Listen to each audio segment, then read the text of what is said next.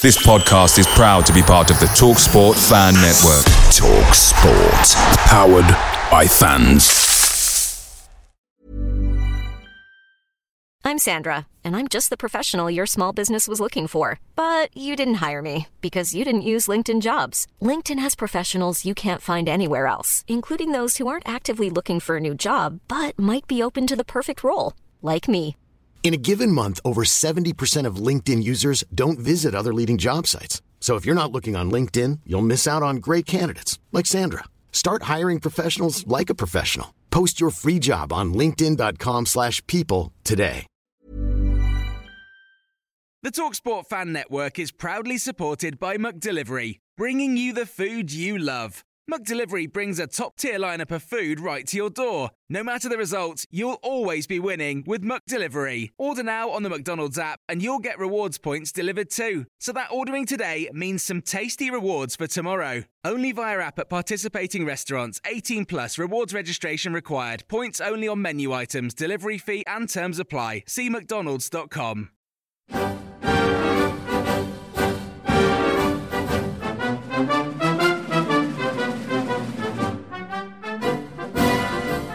Hello, good evening, and welcome to Green and White, the weekly Argyle Life podcast. This podcast is available on iTunes, Spotify and Stitcher, so please follow and subscribe on those platforms to keep up to date with new episodes.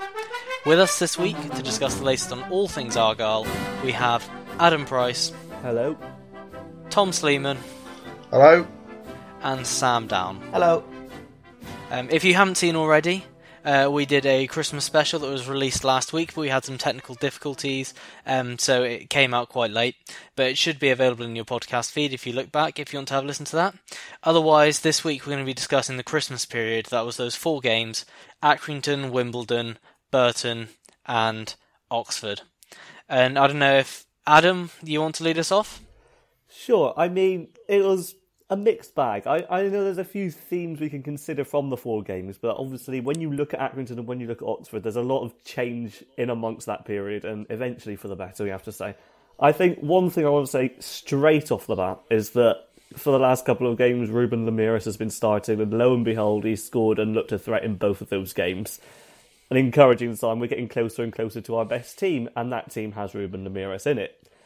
At the other end of the scale, you know, a lot of what we've gained, has been based on luck. If we look at the Oxford game, for instance, the first goal is a very fortunate deflection into the path of Sarcevic. The second goal is a complete defensive mishap that allows Ladapo the simplest of assists to Lamiras. I think if we look at the Burton game itself, it's a very dodgy goal that got us a point there.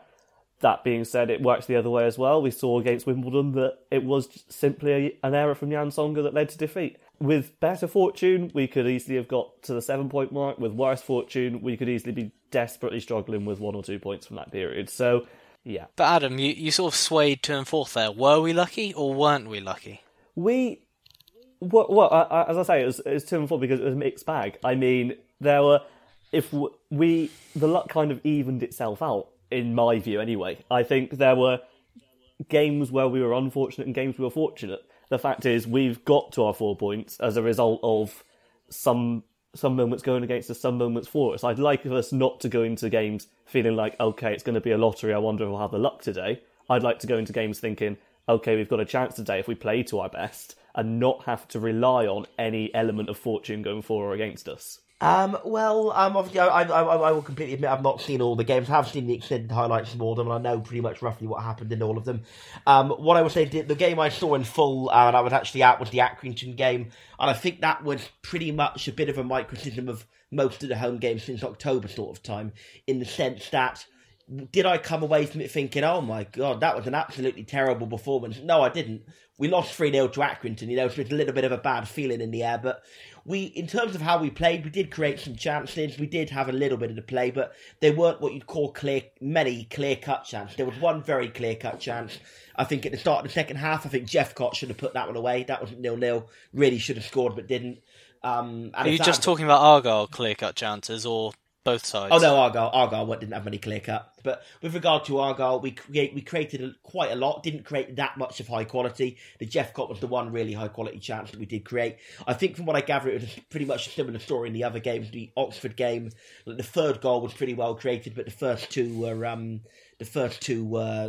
they're well created by one player. But the first two were kind of had a what's within element of chance to them. But then defensively, we have been kind of leaky and Accrington we conceded 3, and there were 2 1-on-1s on top of that. So, although I said we had some chances going forward, Accrington did deserve to win the game. You can't argue that. And then in the Oxford and Burton games, okay, we got 4 points, but I think Brown missed a very good chance for Oxford at 1-0. And Burton, they had 2 very, very strong chances at the start of the second half. Okay, Leveron, he kept 1 clean sheet and only conceded 1 in the Burton game. Too early to say whether he's a better option than Mason. It's quite a small sample size. I have the feeling he might be due to his better communication. That's my gut feeling. But where? Sorry, where? No, I'm not letting this slide. Where is the proof of the better communication? Last season in games I saw, he seemed to shout to his defence a lot more than what Mason does. I've not seen that admittedly in these 2 games specifically, but I think that could well be a trend. Okay, this is what. So communication is something that it's very hard to determine. A, if they're communicating or just shouting at each other, or B, if they're if what they're saying is even worth it. I mean, what's the point in shouting if if nothing's coming across? But I'll point you to, I think it's 4 moments over the 2 games he played that say to me, no, not really communicating at all. 3rd minute away to Burton. Sarcevic clears a corner under no pressure. Leathern comes for it, but clearly doesn't call for it because Sarcevic just clears it. There's no pressure, and there's a good sizable period of time which he could have left it for Leathern, but Leathern doesn't. Leathern appears to not call for it, and Sarcevic obviously just kicks it away. 82nd minute, actually, Leathern comes flying out of goal for no reason. Canavan's about to pass it back to him, and then he scuffs the clearance away anyway.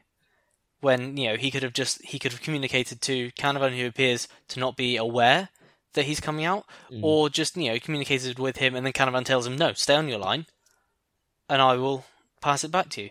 In fact, 37th minute. Is 37th minute? Against Burton again. Leathern comes out to the corner of the box, right? Smith-Brown was fine and covering him perfectly well, but Leathern comes out, doesn't get there, the ball gets chipped over him, but rolls wide. There were 3, to be honest, I won't list the rest of them, but there are 3 instances in the Oxford game in which he came out when he didn't have to. It seems to have not communicated it with the defence and almost gets caught out.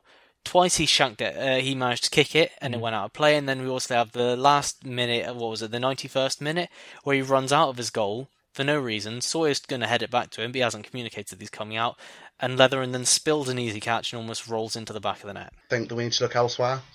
I mean, I feel that Macy did well to begin with. Do you think another keeper altogether? I think another keeper altogether. I mean, I feel Macy started out well, and he suffered a bit in form, and at the same time, I don't think Leathern's any kind of long-term solution for us. I mean, he's a good backup goalkeeper, don't get me wrong, but he's not the kind of goalkeeper they want to have whilst we're a League One club. Do you think he pushes Macy to improve?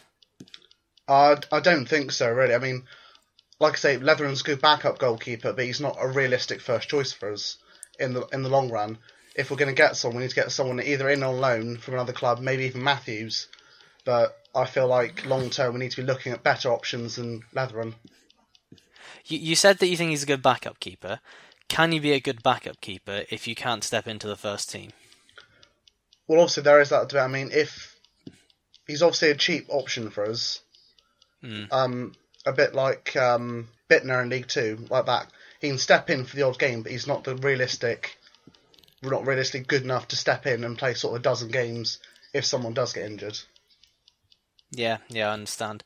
So what are you saying? Do you think that? Do you think your backup keeper, assuming you can afford it, has to be able to step into the first team? I think he should be able to. I mean, there should obviously be a gap where we've got 2 goalkeepers who are challenging each other, and then say Cooper, who's a younger player in the academy who's trying to push through, albeit via a few loan spells perhaps here and there. I'm going to bring Sam back into it. Do you think Cooper should be the backup keeper? No, I don't. To be honest with you, I think Leveron. I like Cooper. Whenever I've seen him play in the FA Youth Cup, I think he's got real huge potential. Very commanding for such a young age. He's a good talker. He's a good distributor. He's a great shot stopper. Whether he's better than Leveron at the moment, I don't think so. I mean, I know that it's quite a unfashionable view, and admittedly, I've not seen all of the incidents Nick points out.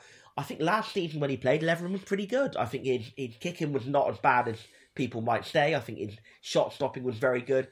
I think, although Nick has pointed out some valid examples in the Burton and Oxford game when it wasn't so good this season, I think even last season, his command of area wasn't all that bad. So I think with Cooper, really what you want to do is you want get to him out guess alone. how many crosses Leveron came for in the past 2 games? Oh, you're probably going to be like 0 probably, isn't it? You're going to say, or 1? He came and attacked 1. 1, okay. He punched it, it went right up in the air and landed 8 yards from goal. Unfortunately for him, Ryan Taylor was there to clear it. Okay. That was in the 79th minute. Oh, I've got it written down somewhere, but people don't care necessarily about that. His command of his area was very poor. There were 4 occasions I noted in which he should or could have come for a cross and just stayed on his line. And he was bailed out by Edwards for one. That you might not have seen it, but Edwards made a terrific header under his own crossbar to clear away with Nelson, I think it's Nelson in behind him, virtually guaranteed to score. It might have been Marcus Brown, I can't remember off the top of my head. But that was a ball across the 6-yard box. It wasn't played with too much pace, and Leatheron's on his line. He's not even looking to come for it. Leatheron's command of his area was poor. We saw that against Swindon as well, don't forget. And I can't really recall him ever having a good commanding presence last season. What he did well last season was his shot stopping. That was where he excelled more than anything. He had lots of shots to save. He is playing behind quite poor defence, and that's where he excelled. That's where he looked good. Yeah, I mean, I probably won't have the exact same stats to hand, but I remember him coming for crosses a lot more and to a lot greater effect last season.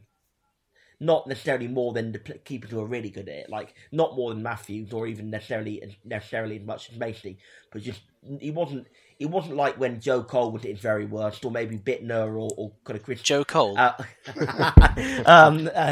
Yeah, Jake Cole. Jake. Yeah. How did that one come out? It wasn't when Jake Cole was at his very worst, in his early days, or when maybe Walton was on loan or Bittner was there in the odd game or two he played. Those were keepers who were very, very scared to come off their line. No, but at least Cole would come out though. He may have punched everything, but at least he came out and dealt with it. In his second and third season, sure, I'm talking about the very early days, he was a bit more shaky, wasn't he? Well, he was playing behind probably the worst defence I've ever seen. Of all time that we've had, yeah, that's true. But anyway, the point is, though, I don't think Leveron last season was one of those keepers who was absolutely rooted to his line at all. So do you think that, therefore, where do you stand on Tom's point that Leveron could be backup, but he's not good enough to start? Should he be? Do you think he should stay as backup? Let's say hypothetically it's the end of the season. Are you looking to keep him? I don't know how much wages he's on. If we could get better as backup, then obviously, I mean, Cooper's at the stage now where next season I'd want him to be either out on loan or our second choice, because he's going to be 20 next season, so he's not very, very young kid anymore. He's still young for a keeper, but he's not like he's just coming through 17 anymore. I'd want to phase him in a little bit more now. So I'd probably would want Cooper to be one or the other. Leveron, I'm open-minded to. I don't think I'd have no worries about him coming into the team for a prolonged spell. I wouldn't know. I really wouldn't. Does Leveron as backup help, or does Leveron behind the first choice keeper help? I'll ask this one to Adam as well. Does Leveron behind the first choice keeper help Cooper's progression? Being someone who's not insurmountable, who he can compete with for the backup keeper role. Yeah, I think so. If we had, say, two. Like when, in sort of the example I used when we had two very good keepers for the level competing with each other, was the 13-14 season in League Two, because that was after Cole had come on hugely to become a much better all-rounder, and McCormick was obviously an absolutely fantastic keeper for that level at that time. So I think at that time when we had Cole and McCormick, if you'd had someone like Cooper coming through there, you'd have thought, oh, well, I'm never going to boot these two out. Whereas with Leveron, I rate him maybe more highly than most people do, but I would agree he's certainly not of that McCormick and Cole status where he's unsurmountable. So yeah, it's a good question. I think that would help Cooper quite a lot. I think my point would be a more general look at a backup goalkeeper as to what you'd want him to achieve. Now, he's obviously going to be further down your list of priorities. And particularly when you're working on a budget, you may want to, skimp out on a backup goalkeeper, just get somebody you can. And I think that's what Adams has done in keeping Leathern in that role. He's clearly not, to my mind at least, a League One standard goalkeeper. So, therefore, he would only be an emergency use. What does that mean for the other goalkeepers? For Macey, it's very easy for him to become complacent. And I think we may have seen that. Macey knows that the only reason he's going to be out of the team is injury. He can drop his form, he can parry shots straight back into the middle as we've seen in the past, but he knows he's going to keep his place because the backup's Kyle Leathern. Now, on the other hand, you've got Cooper there. Now, he could well challenge Leathern for that backup keeper post, but my question would be, why wouldn't that have happened already? If Cooper is in such a position where he could be challenging, you may as well have him in that backup position and not have Leathern around. One, because you save wages, and two, because you've got a young player in the matchday squad. So I think it has the potential to help Cooper, the fact that he's got somebody he knows he can challenge on the bench. But I don't know, if I was him, I'd be slightly demoralised that I've not challenged him to a greater extent already. And indeed, if I had, I'd have been in the first team squad and playing for the last couple of matches, and who knows what Cooper could have done if he'd played in the first two matches there. If he'd impressed... I'm going to raise it... No, go on. I'm going to quickly raise a counterpoint. On the other hand, whilst I do see that point of view, and yes, it's not a very competitive game, Cooper was pretty poor in the Checker Trade game he had. Well, he wasn't... He had a couple of bad moments. In particular, it was crosses. Crosses were his issue. First goal, he came and missed it, and that's very similar to a Premier League Cup game. I think it was against Derby. He came, he missed it, and from a few observations I've made, I've noted that I think dealing with crosses from set pieces was an issue. But then his other mistake was also from a cross, but an open play cross. That was something I hadn't spotted before, so I'm not sure if it's crossing as a trend, whereas if it's crossing from set pieces and that was just a one-off, or possibly there are even wider areas that obviously we don't know because we haven't seen much of him yet. Yeah, could be. I mean, I've never really noticed that in the youth games or in the Blackburn game, but I suppose you wouldn't really, because it's such a small sample size in the Blackburn game, and obviously the youth games are a lot. Well, how many crosses did he come for against Blackburn? You tell me. I'm sure you've got it right to hand there, haven't you? Oh, no, I don't. I don't have it written down. No, I mean, I don't. I can't recall him coming for a cross against Blackburn. Maybe he came for one or two. He came for a couple. Can't imagine that many. Oh, he definitely came for a couple. I mean, but that's what I just said. It is a very small sample size, so it's not a lot to go on. So maybe you're right, but well, I guess you know what I'm doing after this, don't you, Sam? Looking at his stats for the Blackburn game, yeah. No, I'm watching the Blackburn game Okay. back to. Definitely for a couple is the line. Let's move. I hope all the listeners here realise that if he did less than this, he might get the podcast out a bit quicker. True. Carry on. Sorry. Shut up, you. All right, let's move away. Let's ask a different question. This is a question that Adam and Sam in particular might struggle to answer. What has happened to Ladapo? Because while we all agree that we don't see him in our first team as our best, in the best team, he's not even getting in goal-scoring positions that well anymore.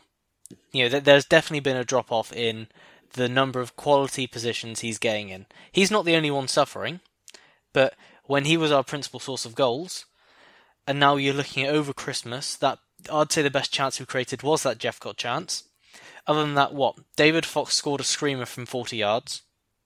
That's not going to come along very often. No. We scored, I'd say, 3 lucky goals. Lemiris' shot against Burton should have been saved.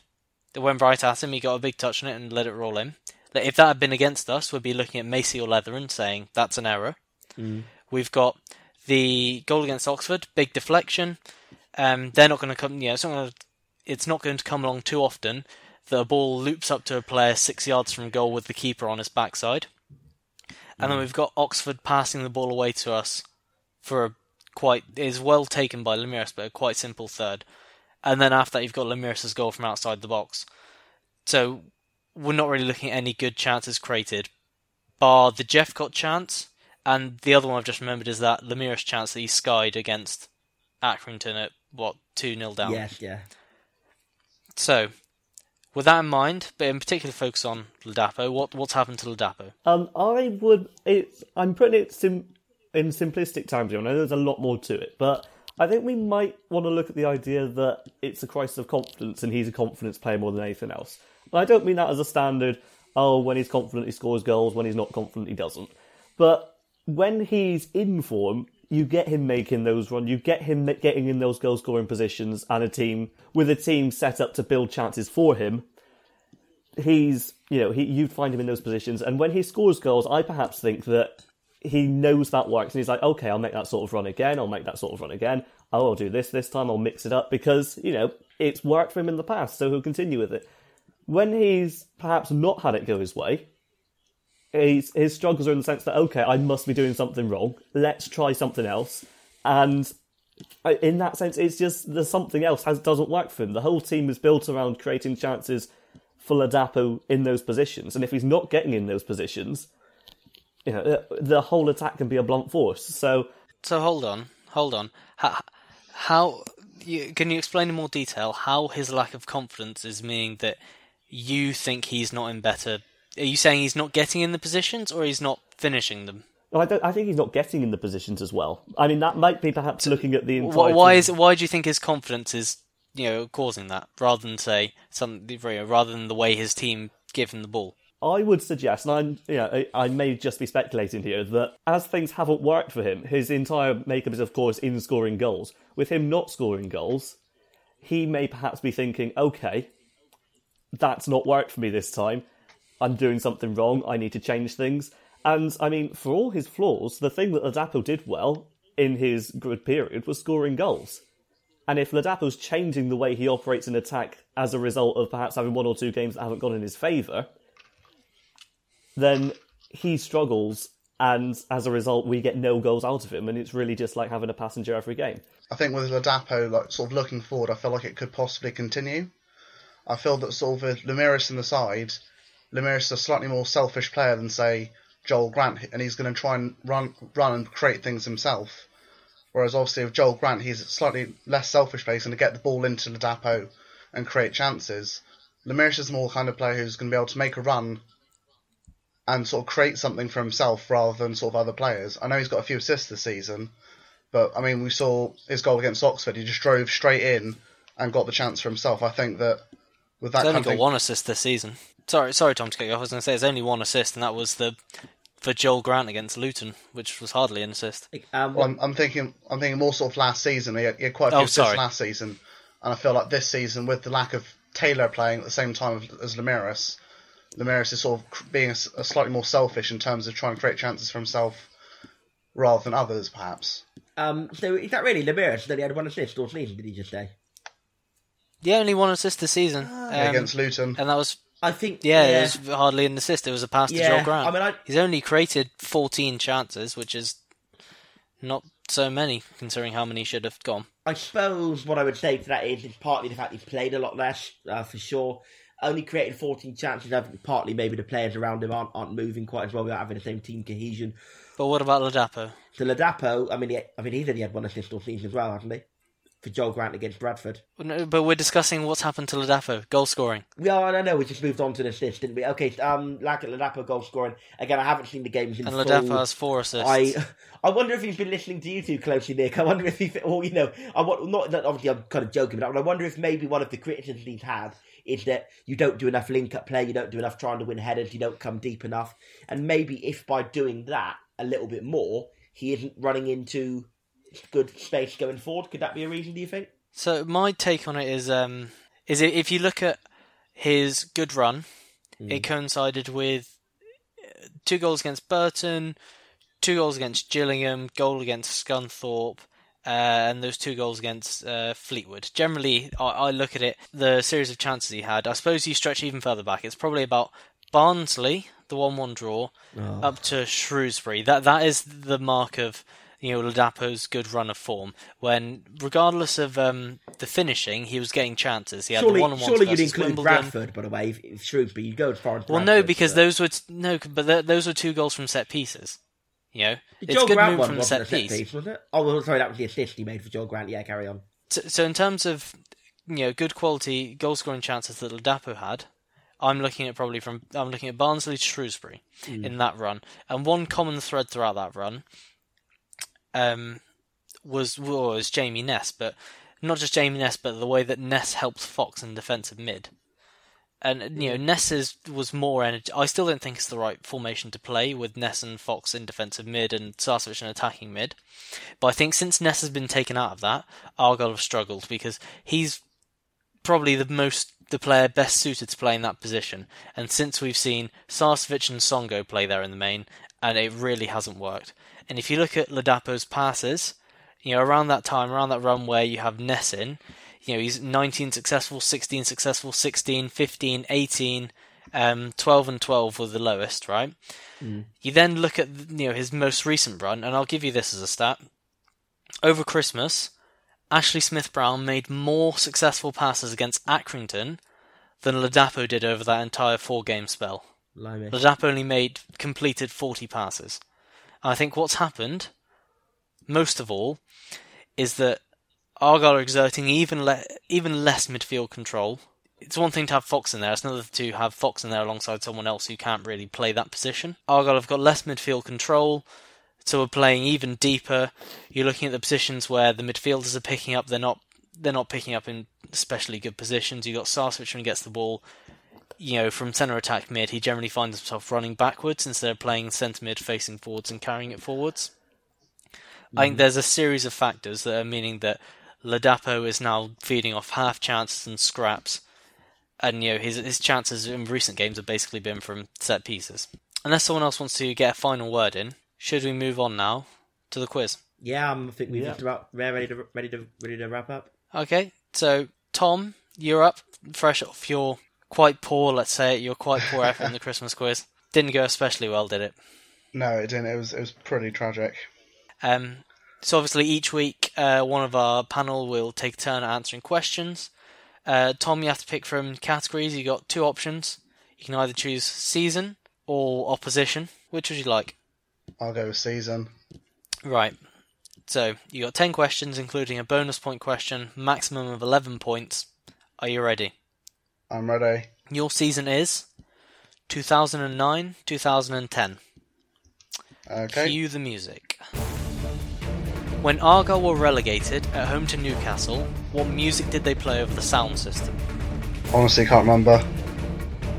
I do. We are the champions. Newcastle won the league. Who scored the most goals throughout the season? Jamie Mackey. Correct.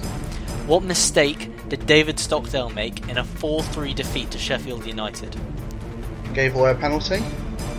Incorrect. There was an attacker behind him. Richard Cresswell, wasn't it? Yeah, Richard Cresswell stood behind him. Yeah. Bonus point question. Name the only players to score in back-to-back games. Fletcher and Mackey. Carl Fletcher, correct. Rory Fallon was the other. Bradley Wright-Phillips finally broke into the team in the final 12 games of the season. How many goals did he score in that time? 5. Incorrect. 4. True or false? Alan Judge was the only player to score twice in a single game. True. Correct. Which player scored the winner on Boxing Day away to Cardiff City? Fallon. Incorrect, and I'm pretty certain this came up in the Christmas quiz. Gary Sawyer. After losing to Peterborough on the last day of the season, what was Argyle's final league position? Bottom. Incorrect, 23rd. Argyle and Newcastle played 4 times across the season. What was the aggregate score? And to which team? 10-2 to Newcastle. Incorrect, 8-1. Finally, which loanee scored the opening goal for Blackpool against Argyle? Marcel Saint. Correct.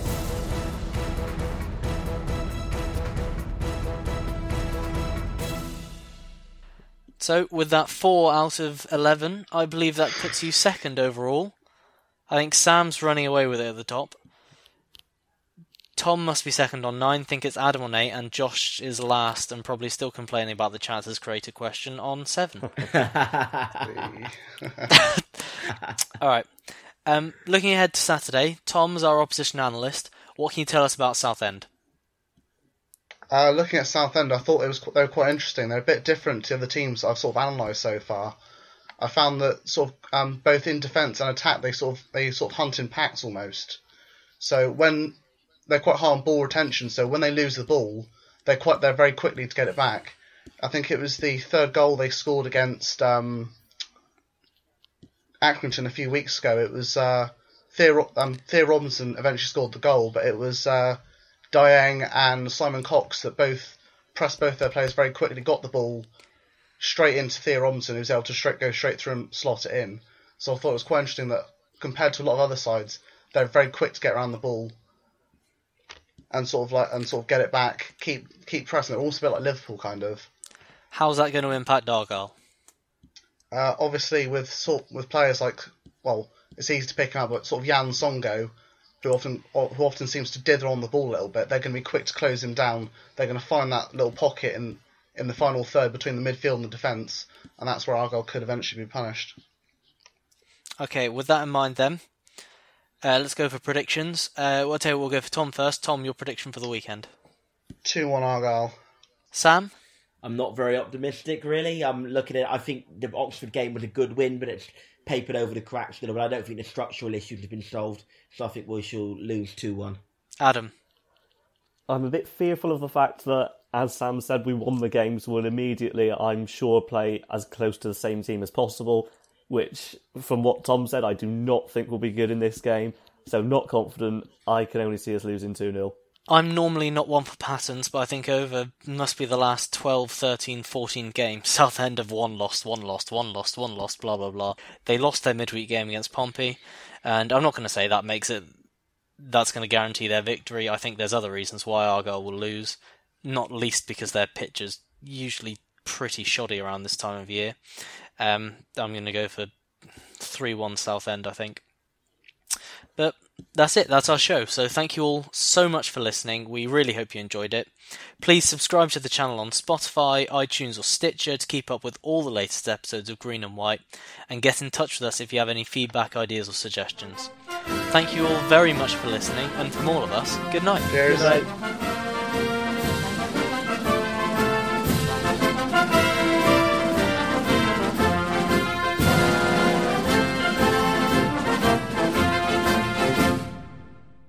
Away days are great, but there's nothing quite like playing at home. The same goes for McDonald's. Maximise your home ground advantage with McDelivery. Order now on the McDonald's app. At participating restaurants, 18 plus, serving times, delivery fee and terms apply. See mcdonalds.com.